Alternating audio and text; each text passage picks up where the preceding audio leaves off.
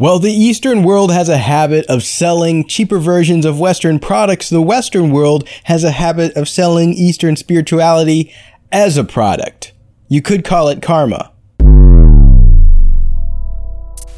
The concept of karma is perhaps best summarized by the saying, what goes around comes around. Good deed and good intent becomes future happiness and good karma, whereas bad intent and bad behavior turns into bad karma. Because of the appealing simplicity of this idea, karma is often equivocated with poetic justice. However, this understanding is not just an incorrect view of karma, but a cruel view of the world. Some of my smart friends point out that in the original context of Eastern spirituality, karma is not a system of justice. Rather, it's a belief intended to discourage self-motivated action so that we can become one with all things and achieve nirvana and blah, blah, blah, blah, blah. In that sense, karma really doesn't have anything to do with justice or morality and everything to do with reaching a higher state of being. But this technical point is largely irrelevant because regardless of the original meaning of karma, it still has motivated the creation of a secular view of justice. Unfortunately, this is a very poorly considered view. If it really is true that invisible forces in the universe cause us to get what we deserve, good or bad, then we quickly run into a pretty major problem. Do the Jews deserve the Holocaust? Do Islamic women brutally beheaded by their husbands have it coming to them?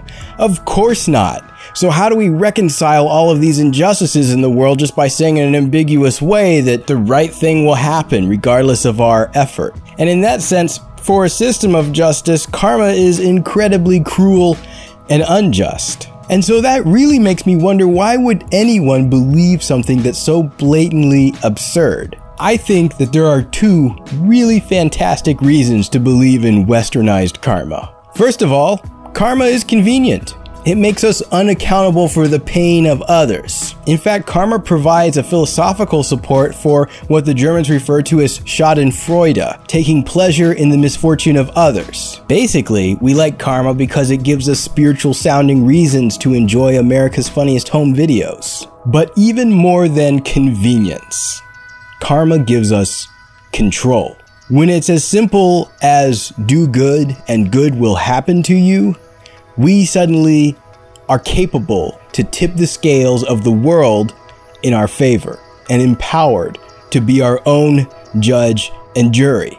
And considered in this highly personal light, karma seems very strangely fair because I don't get away with bad things, but I can let myself out of jail for good behavior. But you know what's even more fascinating about this? That we would so readily latch on to a system that gives us judgmental control. Who else would be more interested in such a system than a race plagued by a guilty conscience? Thanks for watching this video. I hope you enjoyed it. These are supposed to be conversation starters, so I'd love to hear your thoughts in the comments. If you're listening to this on the podcast, you can find the show on overthinker.show or on YouTube. Leave me a comment. I'd love to know what you think. See you next Friday.